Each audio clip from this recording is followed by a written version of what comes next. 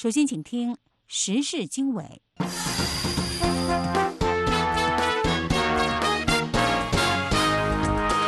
各位听众好，欢迎收听美国之音的时事经纬，我是文浩。今天是2019年9月18日，星期三，美国东部时间早上6点，北京时间下午6点。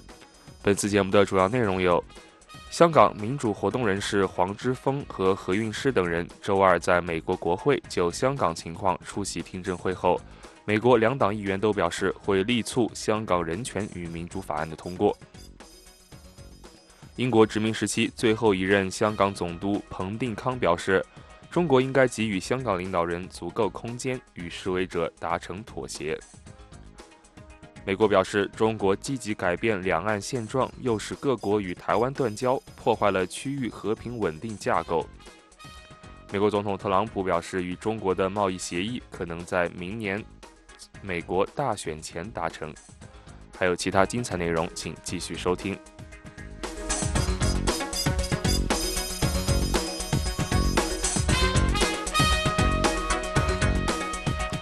各位听众，英国殖民时期的末代香港总督彭定康9月17日接受法新社采访时表示，中国必须给予香港领导人足够空间，与反送中示威者达成妥协，否则香港的政治动荡将会持续下去。彭定康还说，为了找到解决方案，中国必须明确表明中方仍然相信与英国签署的中英联合声明，并敦促英国政府也要向中国指出履行承诺的重要性。根据这份声明的内容，在一国两制之下，香港的地方自治、法治及生活方式要维持50年不变。法新社的报道还指出，反送中运动是香港1997年回归中国以来，北京面临的最大的挑战。现年75岁的彭定康还谈到，暴力永远无法被接受，但是有时候示威活动受到警方的限制，反而刺激出更多的暴力事件。对于香港目前的撕裂状态，他深感忧心。中国外交部多次表示，中英联合声明的终极目的是确定中国收回香港，如今任何国家都无权干涉。香港民主活动人士黄之锋和何韵诗等人星期二出席美国国会听证，呼吁通过香港人权与民主法案。来自国会参众两院两党的多位议员表示，他们会力促法案通过。香港众志秘书长黄之锋在美国国会及行政当局中国委员会作证时表示，香港正处在一个关键节点，希望美国与香港站在一起，站在人权与民主一边。今年6月，由佛州共和党联邦参议员卢比奥和新泽西州共和党联邦众议员史密斯分别在参众两院提出的香港人权与民主法案得到众多两院两党议员的联署。这项法案要求国务院提交有关香港自治的年度评估报告，这可能会导致香港失去独立经济区地位，对香港产生经济影响。中国委员会联合主席，同时也是法案发起人的卢比奥说，法案目前在与众议院协调内容，纳入国务院的一些建议，有望下周在参议院的外交关系委员会进行投票。中国委员会的另外一位联合主席，马萨诸塞州联邦众议员麦戈文说，虽然议员在很多问题上分歧很大，但在香港问题上立场高度一致。他说，众议院相关委员会已经表示会对法案采取行动。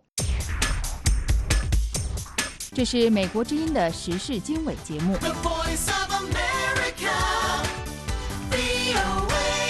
美国国会及行政当局中国委员会星期二就香港局势举行了听证会，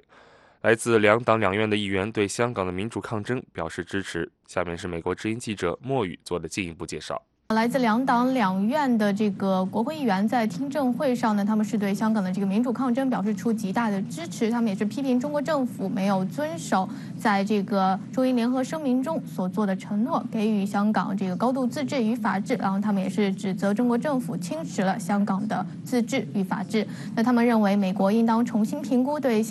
美国对香港的政策，他们还呼吁呢是要尽快通过香港人权与民主法案。那么下面来听听这个美国国会及行政当局，也就是 CECC 中国委员会，也就是 CECC 的联合主席，来自佛罗里达州的联邦参议员卢比奥在听证会上是怎么说的？事实是，保持香港自治对美国利益至关重要，这也对美国和世界其他地方有切实的意义。只要香港民众长期真实的自由受到威胁，香港作为国际商业和投资中心就会受到威胁。这种威胁并不是来自我们，而是中国共产党施加的。因此，我认为美国和自由世界早就应该对此做出回应。我希望快速通过《香港人权与民主法案》，法案有望在下个星期在委员会审议，这样我们可以为这届和未来的政府提供新的工具，对损害香港自治的中共及其代理人做出有力、灵活的回应。那么，知道中国也是一直是指责美国是香港抗议示威的这个幕后黑手，并且指责美国国会议员所谓的粗暴干涉中国内政。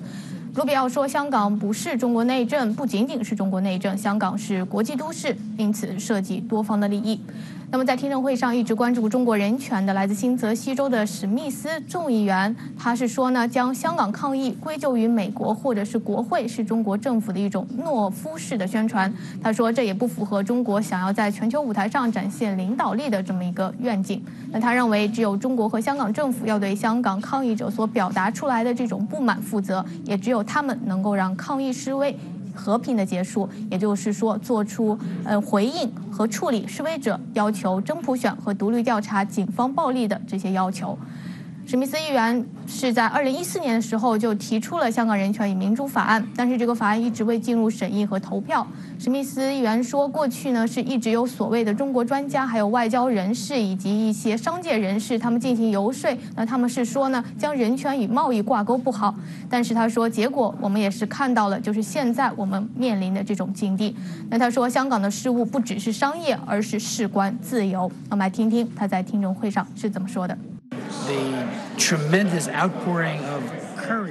香港人权活动人士展现出巨大的勇气，几乎让那些不想支持法案的专家和某些政治人士羞耻。我们必须要重估我们的香港政策，我们必须尽可能通过拒发签证，拒绝他们在美国做生意，让作恶者付出最大的代价。那么我知道这个参众两院的这个两党议员都是呼吁通过这个提出的香港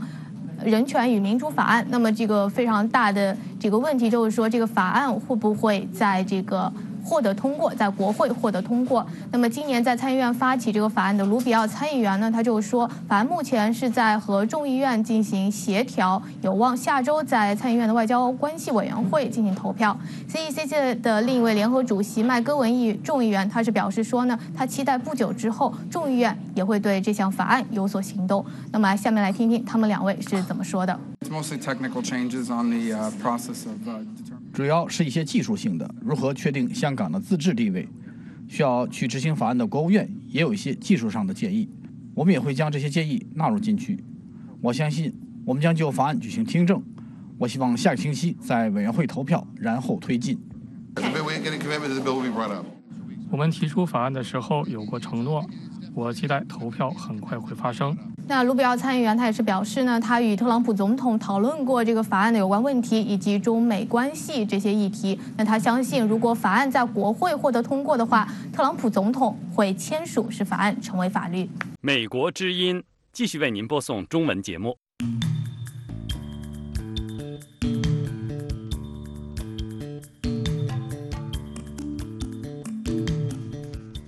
香港特首林郑月娥9月17日星期二出席行政会议之前会见媒体，他表示，过去这个周末，示威者继续出现破坏行为，不同立场的政见人物动武争执。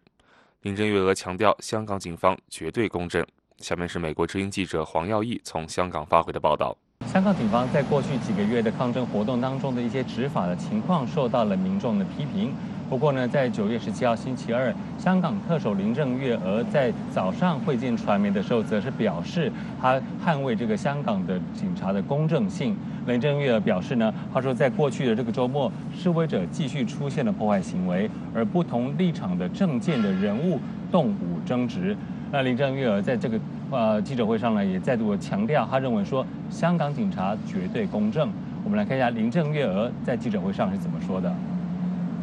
我已经明确表示，政府谴责一切形式的暴力，我们的谴责是不受政治因素影响的。同样，警察逮捕和随后司法部门以不偏不倚的方式起诉，也是不受政治因素影响的。我们严格按照法律，依据事实依法行事，因此没有人应该揣测或指责我的政府或警方对我们在做的工作是有选择性的。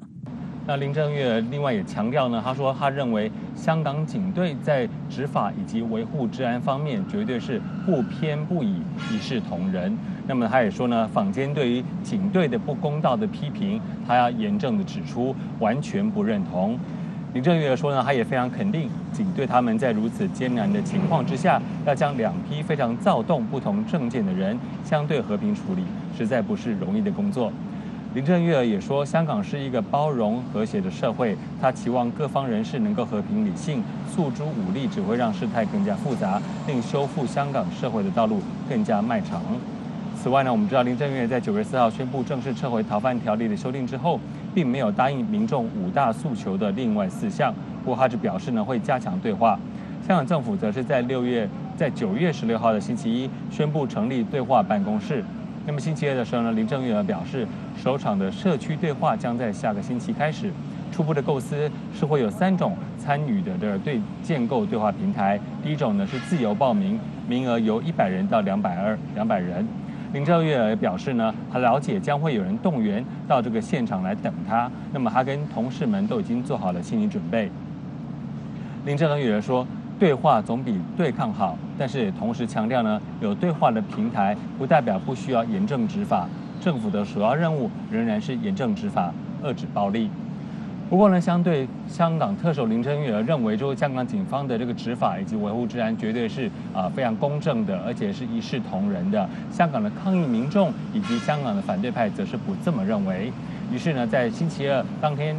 晚上的时候呢，在中环也有民众发起了手牵手的抗议活动。很多民众呢手牵手组成了人链，并且高呼口号，以及呢高唱这个“愿荣光归香港”的歌曲。他们在纪念反送中的运动100日的同时呢，也呼吁各界声援被拘捕超过1000名的示威者，以及在新屋岭拘留所有警察涉嫌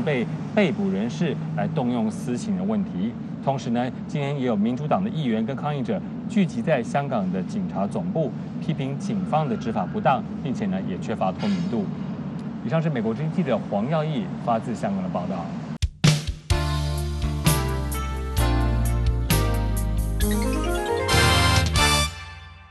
香港反送中抗议持续100日，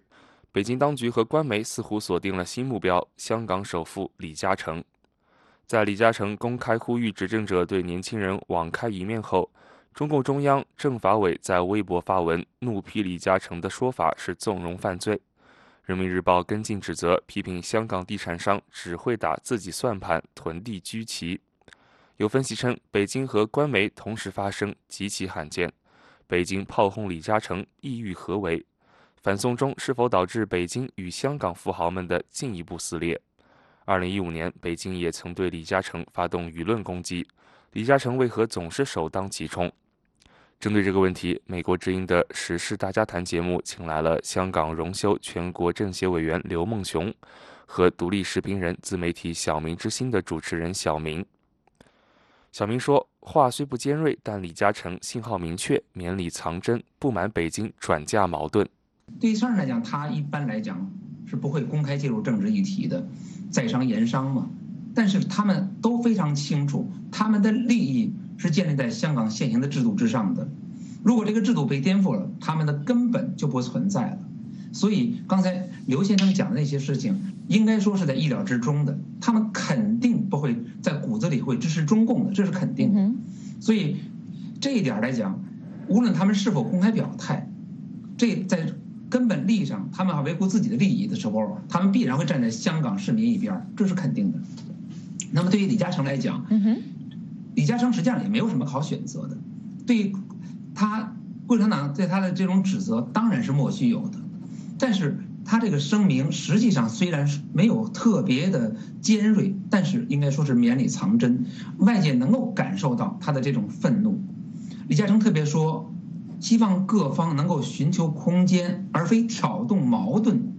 谁在挑动矛盾呢？当然是中共当局在挑动矛盾了，想把矛盾转移到地产商头上，想把香港市民的愤怒转到地产商头上。这当然是这句话明显就是针对中共当局的，当然是怼中共当局了。中共当局一直这么做，所以李嘉诚这个是一个非常明确的信号，就是公开的反抗，不满意。你们在故意的转移矛盾吗？所以这一点来讲，实际上反映了这个地产商，甚至可以说是香港的商界精英对北京的不满。刘梦熊说，对李嘉诚万炮齐轰并非孤立事件，这与内地的左倾斗争思想紧密相连。大家要留意一下，去年1月份这个中共的《求是》杂志发表这个周建成里头的这个消灭私有制这个文章，没多久呢，那个吴小平又发表什么私营经济推强论然后后来有什么邱小平那个副部长了，又讲什么私营经济由职工来共管共享论等等，这些奇谈怪论，都是说明了他们来讲呢，那个消灭私有制之心不死，就是要想着搞那个共产那个来讲呢，把街道打土豪分田地那套来讲呢，搬来应付当前的那个所谓的斗争。所以在这个他们对李嘉诚这样来讲呢，这个去万炮齐轰，根本不是偶然的，就是跟那个内地里头近年来那个往左的倾向向毛泽东时代去倒退就是联系在一起。所以呢，我们要看问题不能光是孤立的看那个里头的官媒那个政法委的公众号里头去炮轰李嘉诚。事实上来讲呢，李嘉诚本身来讲已经是90多岁人，作为这个在香港有那个这个世界知名的这样的一个世界级的企业家，他的企业在世界上50多个国家里头做投资，现在呢80%以上的利润是来自海外，根本在香港里头赚的钱的比例是相当低的。所以我觉得来讲呢，就抓住老人家一句话里头去无限上纲口诛笔伐，这种取态里头呢，实在令人心寒。一个对我们国家改革开放做了这么大的贡献的人里头呢，你居然那个在那个90多岁的时候还这样那个凶狠的对他，所以我觉得来讲呢，从这个我自己个人来讲呢，就觉得这种左的做法那个残酷斗争、无情打击的做法来讲呢，应当要杀止。何况来讲呢，李嘉诚讲到网开一面这个东西，你共产党国庆10周年的时候，不是对那个杜立明溥仪康泽那些国民党的那个战争罪犯、为本周国的罪犯特赦吗？特赦之后有没有纵容犯罪呢？没有。杜立明溥仪那些呢，对国家里头的统一战线的工作、政协的工作做巨大的贡献。1974年那个廉政公署刚成立的时候，香港的警察曾经去那个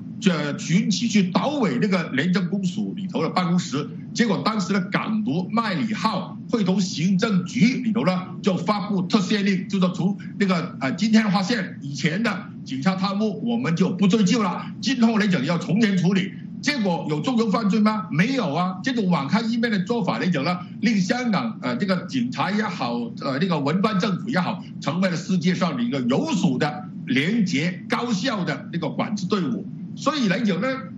李嘉诚讲网开一面，网开一面对立面就是赶尽杀绝，网开一面的对立面就是残酷斗争、无情打击。毛泽东都讲过嘛，鉴于历史上采取极端政策效果并不良好。那李嘉诚也是体现这个精神而已嘛？为什么要无限上纲来讲去攻击他呢？小明表示，中共对香港商界精英的仇恨可能远超对年轻抗议者的仇恨。中共对李嘉诚这种态度，应该说是一种积累的结果，甚至说冰冻3尺非一日之寒，恐怕不是这一句话引发了中共这么大的怒气。所以我们可以想象一些，就是说李嘉诚他一开始的那个黄台之瓜何堪再摘，就已经让中共当局可能很不满意。虽然李嘉诚当时没有直接说什么，这话讲得很含蓄，但这种暧昧态度本身会让中共很不满意。这种暧昧态度，因为我们知道，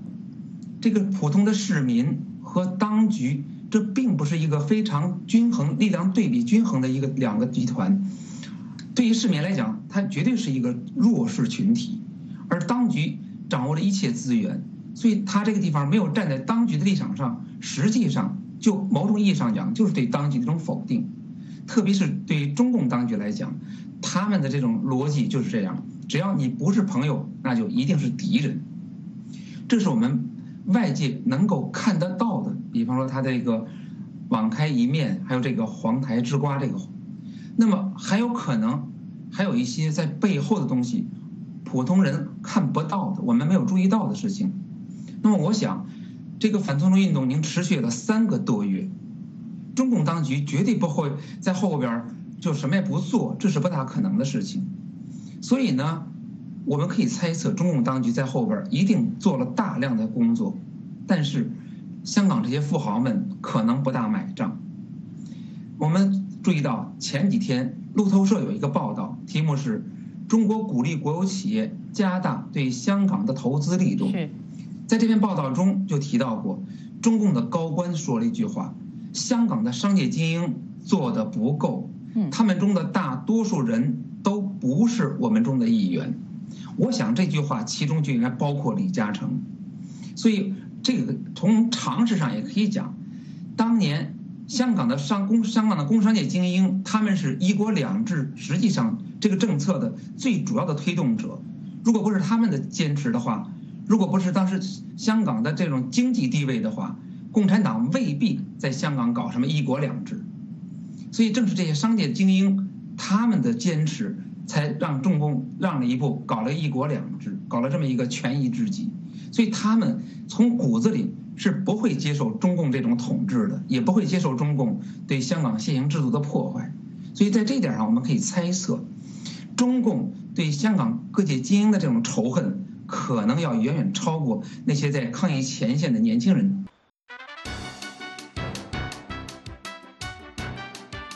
这是美国之音的中文广播。白宫最近解密的一份文件披露，1982年8月17日，美中签署817公报。当时的美国总统里根同时发给国务卿舒尔茨以及国防部长温伯格一份备忘录。里根在这份备忘录当中指出，签署这项公报之前的相关会谈是基于一项清楚认知，也就是对台湾减少军售得看台海和平状况及中国对其所宣告寻求和平解决台湾议题的基本政策是否延续而定。备忘录还指出，美国同意减少对台军售的意愿，全然是以中华人民共和国承诺持续和平解决与台湾的分歧为前提。众人应该清楚理解，上述两者的关联性是美国外交政策当中一项恒久必要的要求。备忘录并提到，美国对台提供武器的性能与数量完全看中华人民共和国所构成的威胁而定。无论就数量与性能而言，台湾相对于中华人民共和国的防卫能力应该获得维持。这份文件是由前美国国家安全顾问博尔顿于今年8月30日签署解密。美国总统特朗普今年8月批准对台出售66架 F-16V 战机。北京批评美国违反了一中原则及中美3个联合公报，特别是817公报的规定。美国国务院一名发言人透过电邮回复媒体表示，中国积极改变两岸现状，又使各国与台湾断交，破坏了区域和平稳定的架构。这份电邮还指出，虽然各国有权决定其外交关系，但是北京持续透过胁迫行为压缩台湾的国际空间，违反了北京与台湾和平交流的承诺，美国对此深表失望。位于南太平洋的所罗门群岛星期一决定与台湾断交，转而与中国建交。台湾目前的邦交国剩下16个。美国国务院重申，台湾是一个民主成功的故事，可信赖的伙伴与世界的良善力量。美国将持续支持台湾。这里是美国之音的中文节目。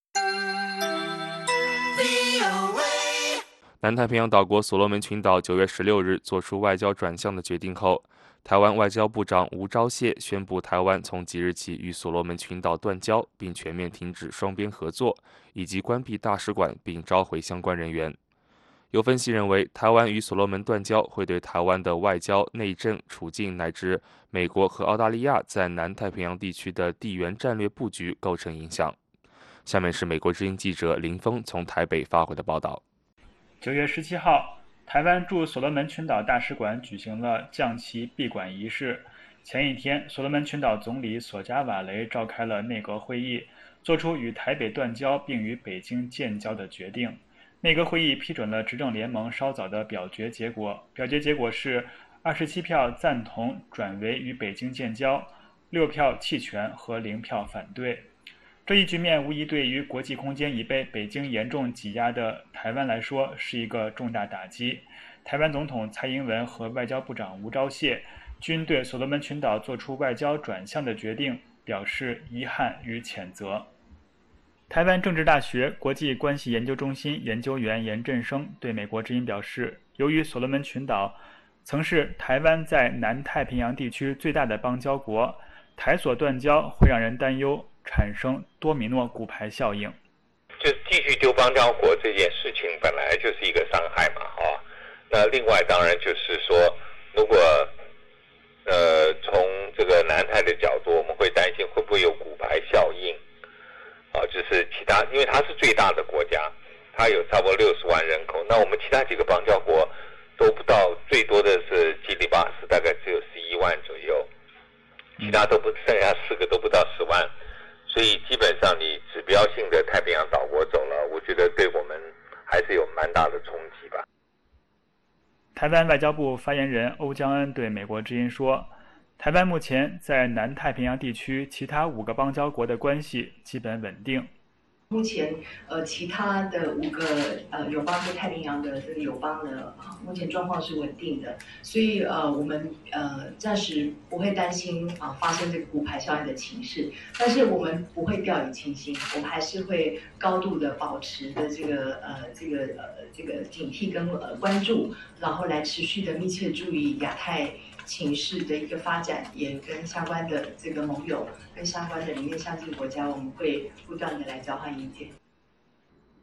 在台湾与所罗门群岛断交后，台湾的邦交国数量下降到16个，这也是台湾总统蔡英文就任以来第6个与台湾断交的国家。北京指责蔡英文拒不接受体现一个中国原则的9·2共识，并加紧了在国际场合对台湾的打压。除了抢夺台湾的邦交国以外，还阻挠台湾参与几乎任何国际组织的活动。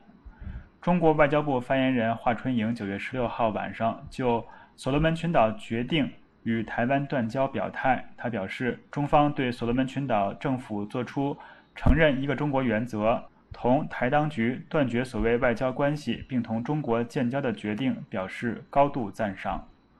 台湾淡江大学战略研究所助理教授黄介正表示，除了又丢失一个邦交国以外，台湾断交的新模式更值得警惕。他说，无论背后的因素如何，他用相当长的一段时间在不断的公开的方式表达他们为他自己的国家利益进行做评估，而不是忽然间或者是说秘密的跟北京达成这样协议，然后突然的改变外交承认。在所罗门群岛考虑外交转向的过程中，区域内的另外2个大国美国和澳大利亚曾在背后斡旋，希望所罗门群岛能够维持与台湾的邦交关系。美国驻所罗门群岛大使凯瑟琳·艾伯特·格雷曾在9月10号与所罗门总理索加瓦雷会面，希望所罗门能够维持与台湾的邦交关系。台湾中央社的报道说，艾伯特·格雷甚至安排索加瓦雷在纽约出席联合国大会期间与美国副总统彭斯见面。台湾外交部负责北美事务的北美司司长姚金祥说，那另外美国行政部门官员、资深官员也有多次的公开关切中国在南太的势力的扩张。我相信这个是美方对整体他们一个印太战略上面的一个考量跟关切。当然，我们跟美国双方在这些议题上面有非常密切的沟通。所罗门群岛最大的邻国澳大利亚也曾希望索国维持与台湾的邦交关系，但据澳大利亚人报报道，索国政府拒绝了澳大利亚支持的一个大型投资项目，而莫里森政府也在索国的外交转向过程中基本上保持了一个中立的立场。黄介正说，所罗门群岛的外交转向对美澳等国在太平洋地区的战略部署也具有重要意义。除了经济援助，其他的一般外交合作以外，再加入了军事的意涵，那么很可能，对于澳大利亚，对于美国，都会有比较大的影响。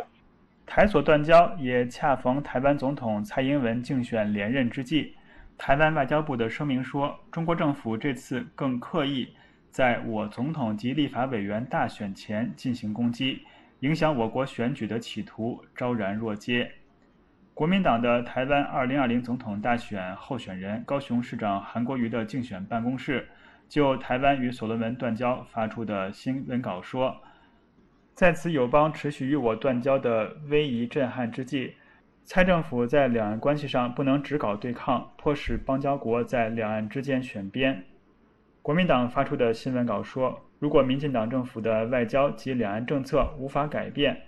令人担忧台湾的国际空间恐仍继续被严重压缩。美国之音记者林峰台北报道。这里是美国之音的中文节目。您正在收听时事经纬。鸿海集团创办人郭台铭9月16日深夜突然宣布，他将不以联署的方式竞选台湾总统，令外界一片哗然。上个星期四，郭台铭宣布退出国民党，一度被解读为是他参选的最强信号。而与此同时，台湾前副总统吕秀莲宣布，他将代表不久前刚刚成立的新政党喜乐岛联盟，参选2020年台湾总统大选。下面是美国之音记者林峰的介绍。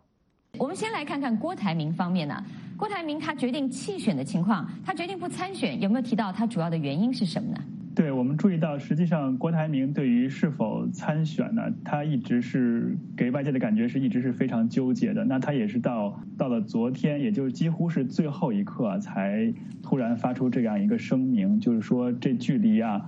他候选人需要到这个台湾中选会进行这个联署这个登记呢，还只剩下几个小时的这个最后期限前呢，是突然发出的这样一个声明，表示他不会去以这种方式呢参加这个台湾2020年的这个总统大选。那他这个声明呢，在昨天晚上这个声明里边，他说他本来的初衷呢是希望能够带领台湾社会呢齐心拼经济，这样一个初衷来投身这个选战的。可是呢，到了投身之后，他却发现呢，这个一些政治人物，他说一些政治人物是为了私利挑起阶级仇恨和对立，还有民粹。那他就是也强调呢，他呢这个不参加这个总统大选的这个原因呢，是他再三考虑之后的一个决定，而不是说有任何人来给他进行一些游说或者劝说。他希望呢，就是说能够回归理性思考这样一个层面后呢，他是深思熟虑后决定不参加这个2020年这个台湾的总统大选。那他今天的时候又发了一个视频，又再次重申了，基本上是重申他这2点的看法，就是说他的初衷是本来是希望能够带领台湾拼经济，为2300万台湾同胞呢来拼未来。但是呢，他今天又是再次强调说，发现了一些这个个人私利啊。派系的斗争啊，还有阶级的撕裂啊等等，所以他也表示，他用那个词就是说不想参与这个所谓的政治闹剧。那他也表示呢，他不忍心看到他自己的支持者呢受到霸凌。那台湾的这个舆论呢认为他不参选的几个原因，一个是呢，认为他参选的话，恐怕胜算也不是很大。那从最新的一些民调来看的话，就是他参选的话，他的这个民调可能也就是20%几的样子。所以就是说，跟韩国瑜也好，跟这个蔡英文也好，他都会有一定的这个差距。另外一个就是说，在上个星期的时候呢，这个国民党的一些大佬们呢是发表了一个公开信，那呼吁党内团结。所以有人认为就是说，郭台铭不参选的原因之一呢，就是说不希望背负一个党内的一个骂名。第三个原因就是说，他恐怕是出于他个人的原因，也就是他这个老母亲的这个健康问题。那就他的幕僚来说，他的幕僚介绍来说的话呢，他曾经也在内部讨论时也几次谈到他这个老母亲的健康问题。玉文是，那么林峰很有意思的是，我们知道在郭台铭宣布要退出国民党之后呢，很多人以为他就是为了参选来做准备，现在他又宣布他不参选。那么在野的国民党阵营里面有很多的反应，甚至还有一些国民党人士说，这个感谢郭台铭的悬崖勒马。那么到底他不参选，对于这个台湾总统大选的选情会产生什么影响？是对国民党还是对民进党比较有利呢？现在从国民党和民进党双方发出的这个声明来看的话，似乎给人感觉是对国民党的利益更大一些。因为国民党，我们知道当时郭台铭就是参加了这个国民党的这个党内初选，所以他如果要是脱党，然后以独立身份参选的话，势必会分流不少这个国民党这个蓝营的这个选票。那么从昨天我们看到这个国民党立即发出的这个声明他说这个声明说，怀着忐忑不安的这个心情终于是落下了，那纷纷扰扰已经落幕，应该放下过去向前看。所以从他这个措辞来看的话，我认为就是我们的观察来看，就是国民党的这个感觉会更好一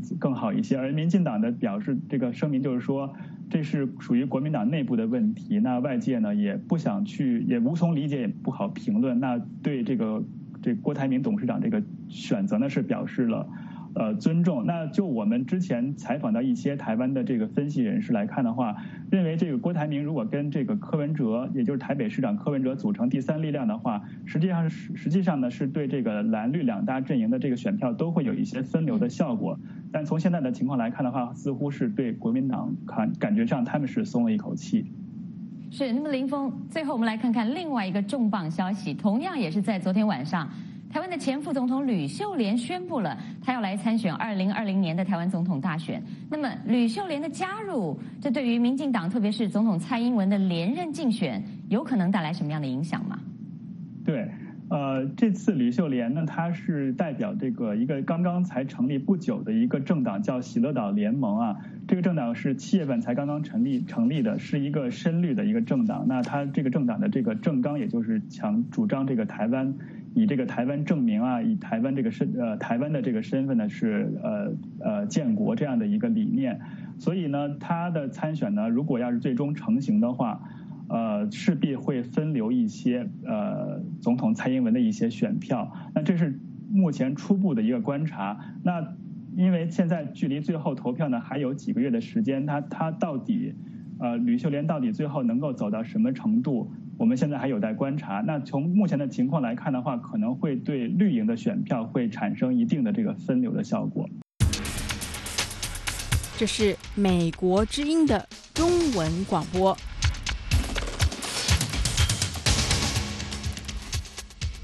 在另一方面，在沙特阿拉伯主要的石油设施遭到无人机攻击引起大火后，美国强烈谴责对沙特关键基础设施的攻击。虽然也门胡塞武装组织承认了无人机袭击，但美国国务卿蓬佩奥指责伊朗是袭击的幕后黑手，伊朗则否认。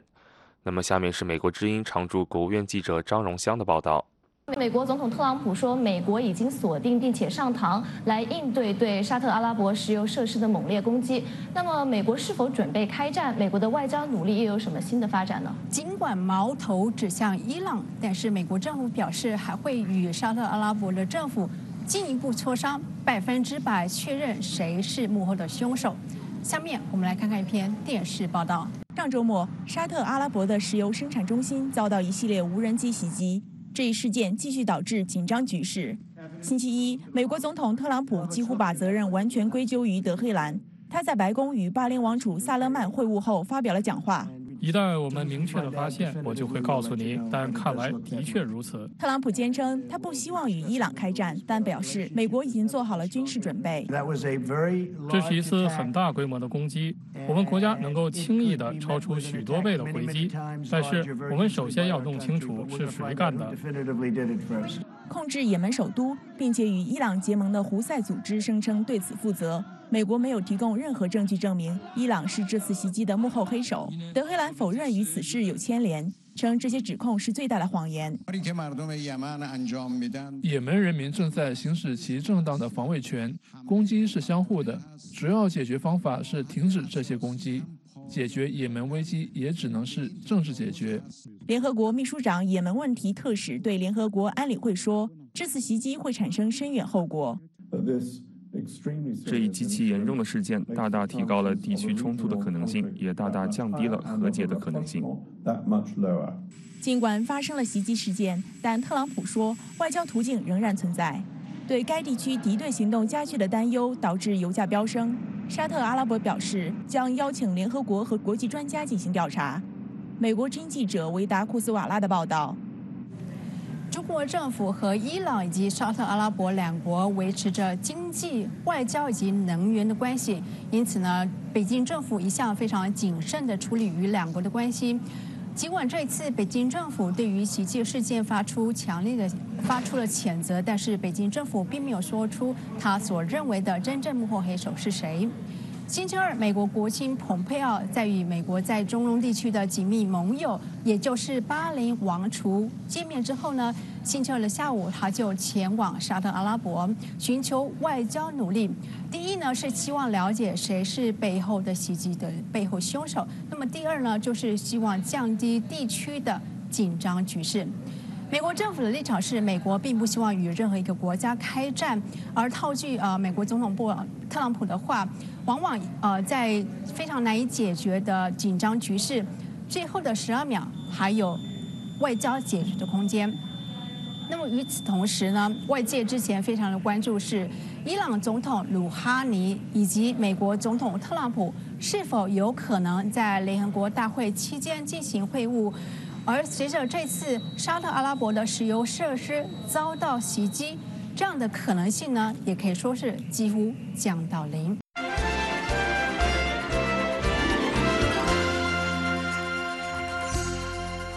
在香港反送中真民主运动中，一首在8月底出现、名为《愿荣光归香港》的歌曲，迅速得到香港人的共鸣，将香港人凝聚团结在一起，也将抗争活动推向另一个高峰。群众在四处大合唱这首歌，成为目前抗议的新形态。这首歌为何有这么大的力量？美国之音记者刘文明访问了不同的合唱人士，听他们说出唱歌时内心的感受。接下来请听报道。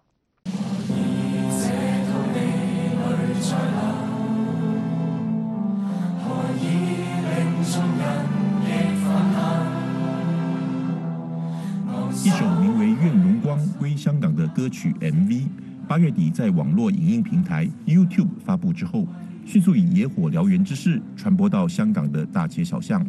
不到2个星期，点阅率就超过了140万。香港各地区的商场或广场都可以看见民众自发性组织的群众大合唱，并曾经在一个晚上，超过10个地区接力合唱，成为香港自反送中争自由的运动以来，用来表达诉求最具代表性的歌曲。这是香港大学学生音乐社招募新社员的摊位。几首流行歌曲过去之后，这首《愿荣光归香港》的乐声响起。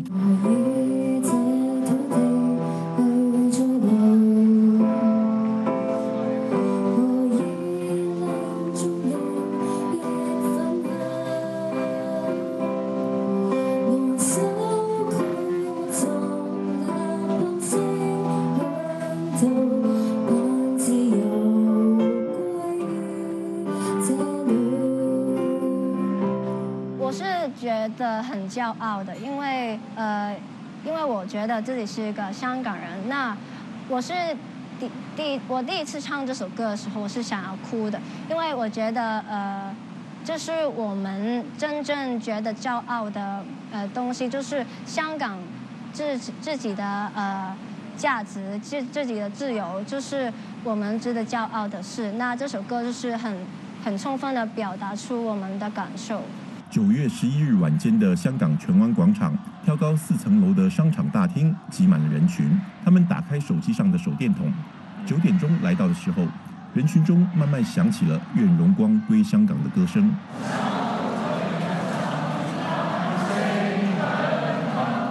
然后迅速蔓延开来。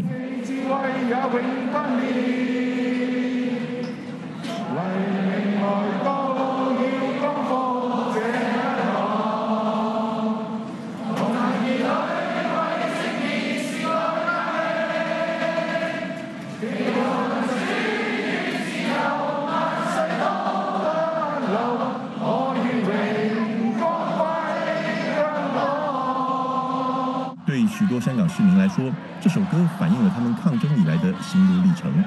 字字句句说出了他们的心声。现场一位刘先生这样告诉记者：在香港示威，我们18区各种的活动，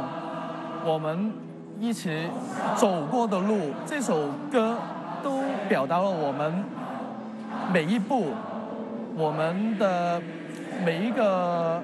感情，每一个人的心中所想，我们心中所要的东西。这首歌就是我唱的时候，其实就是在心里有很大的感受，有很大的感触，因为很多人的伤，很多人的牺牲，就是他们为我们这一班市民所做的。我们共同的努力，共同的旅程，我们也很想香港政府，甚至就是全世界各个政府去关注我们香港的事务，去关注我们香港市民所表达的五项诉求。其实我们想要的就是香港的自主，香港有真普选。我们并不是要求香港要独立在中国的国土外。这首歌是署名 Thomas DGX YHL 以及其他香港网络讨论区连登网的网民所集体创作。创作者表示，歌曲名称有2层意义：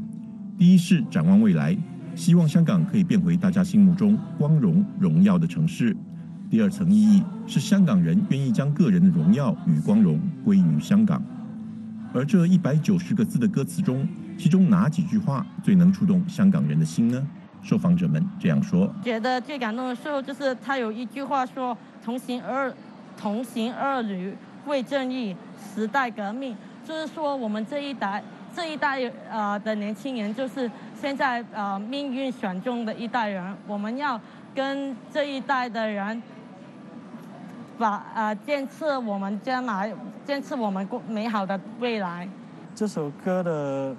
最令我感动的就是那个说黎明来到的时候要光复这个香港，就是现在人家都说在网络上说黎明来到的时候是最黑暗的，但是我们不知道香港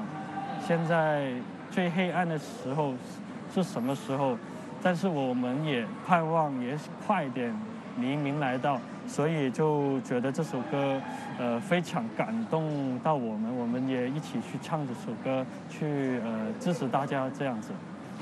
同行儿女为正义，时代革命。对，就是我们是一家人。那我们是因为我们自己相信的理念是我们自己的正义，所以我们要去革命，我们要去光复香港。这样，这首歌曲受欢迎的程度，让许多港人将这首歌封为香港国歌。大部分的年轻人都觉得这首歌是比较像国歌，但是我就不确定是不是所有人都是认同这个说法的。那我自己觉得呢，香港人就是可能是年轻的一辈就会比较认同这个说法。然而这个说法却触动了北京的敏感神经，引发港独歌曲的疑虑。在一些场合，发生了亲中派人士高唱中国国歌，来与抗议人士的歌声互别苗头。我们不是要独立，我们只是要我们应该有的民主，我们应该有的一个双跑爽。只要中央政府回应我们这个诉求，其实所有的东西都很快就解决了。所以这首歌包含了很多的感情在里面，所以每一次我听的时候，每一次我唱的时候，我的心我的感情是有点激动的，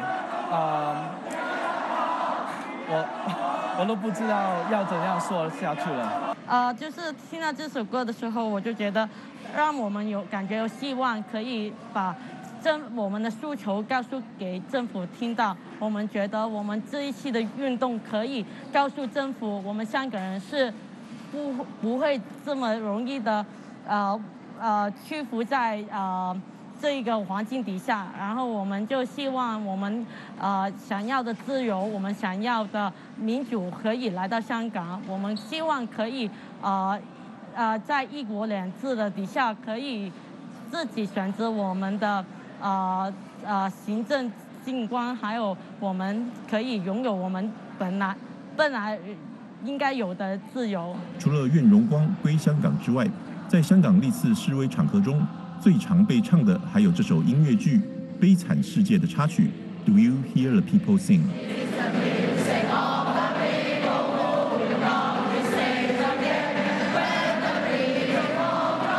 以及改编成粤语版的《问谁未发生》。Do You Hear the People Sing 的英语作词家赫伯特·克罗采之前曾在英国《每日邮报》上撰文表示，他非常高兴香港的示威者能把这首歌变成他们的国歌或团歌。然而，在《愿荣光归香港》问世之后，已经迅速取代之前任何一首被示威者合唱的歌曲。在记者访问的对象中，每一位都能朗朗上口。黎明來到，要光復這香港，同行兒女為正義時代革命。祈求民主與自由萬世都不朽，我願榮光歸香港。我願榮光歸香港。美国之音记者刘恩明发自香港的报道。听众朋友，欢迎您登录美国之音中文网站，浏览各项报道，包括文字、图片、音频和视频。我们的网址是 www.voachinese.com。您如果遭遇网络封锁，欢迎电邮索取翻墙软件赛风3，请发电邮到电台赛风3.com。拼法是 diantai@saifeng3.com， 索取翻墙软件赛风3。您也可以通过赛风代理服务器上网，网址是足球9.info， 拼法是 zuqiu9.info。预祝您突破重围，自由翱翔，并且登陆美国之音中文网。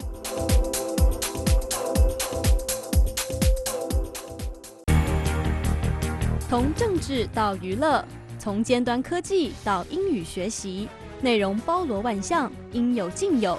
美国之音中文电视 VOA 卫视在 YouTube 上完整播出。YouTube 是国际主要视频分享网站。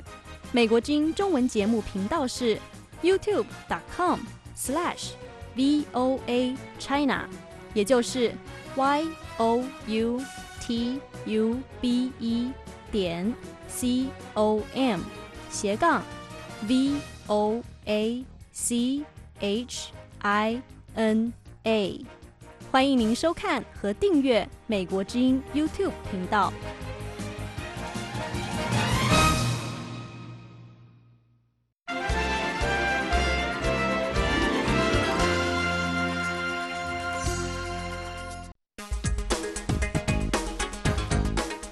各位听众，美国之音的时事经纬节目先播送到这里。这次节目的导播是玉华，我是文浩，感谢收听。接下来将播报新闻。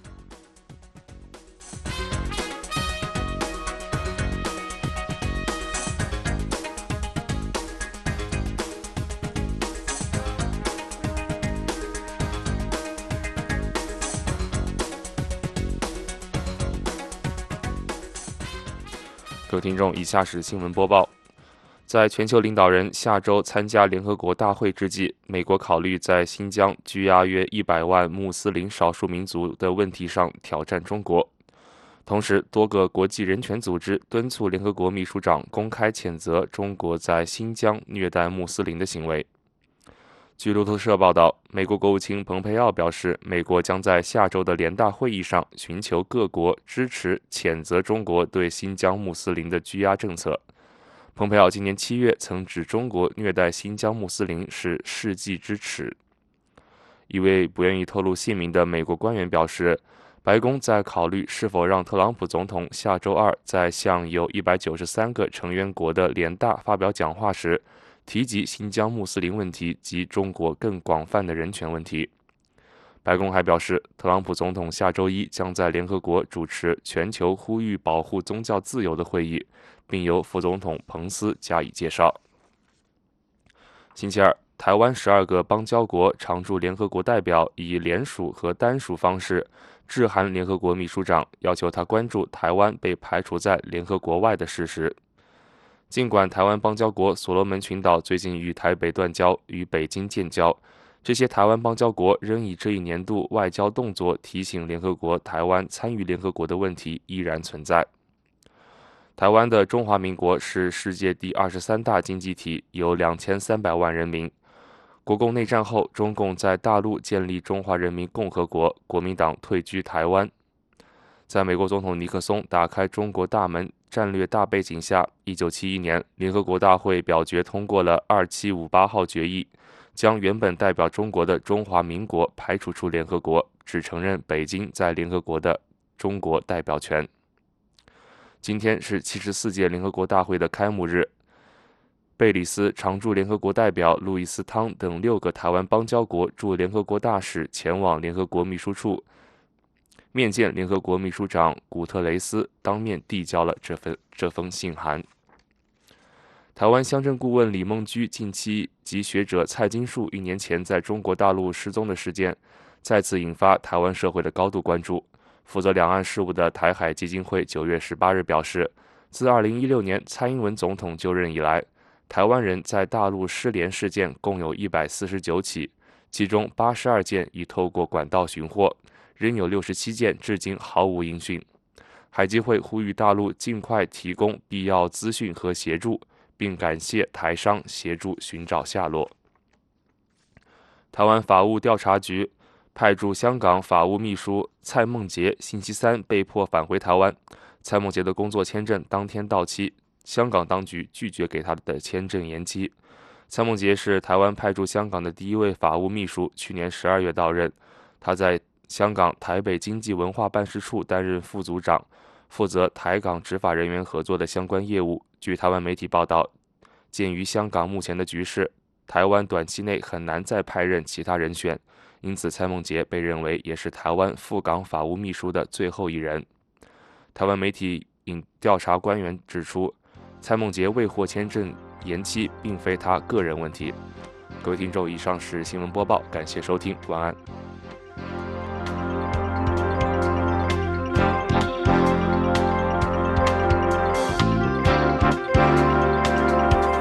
各位听众，美国之音现在结束今天下午6个小时的中文广播，下次广播从北京时间上午6点钟开始。美国之音中文广播已经进入每周7天，每天24小时运作。欢迎您通过网站 voachinese.com 或者亚洲7号卫星以及亚太5号卫星收听收看美国之音的节目。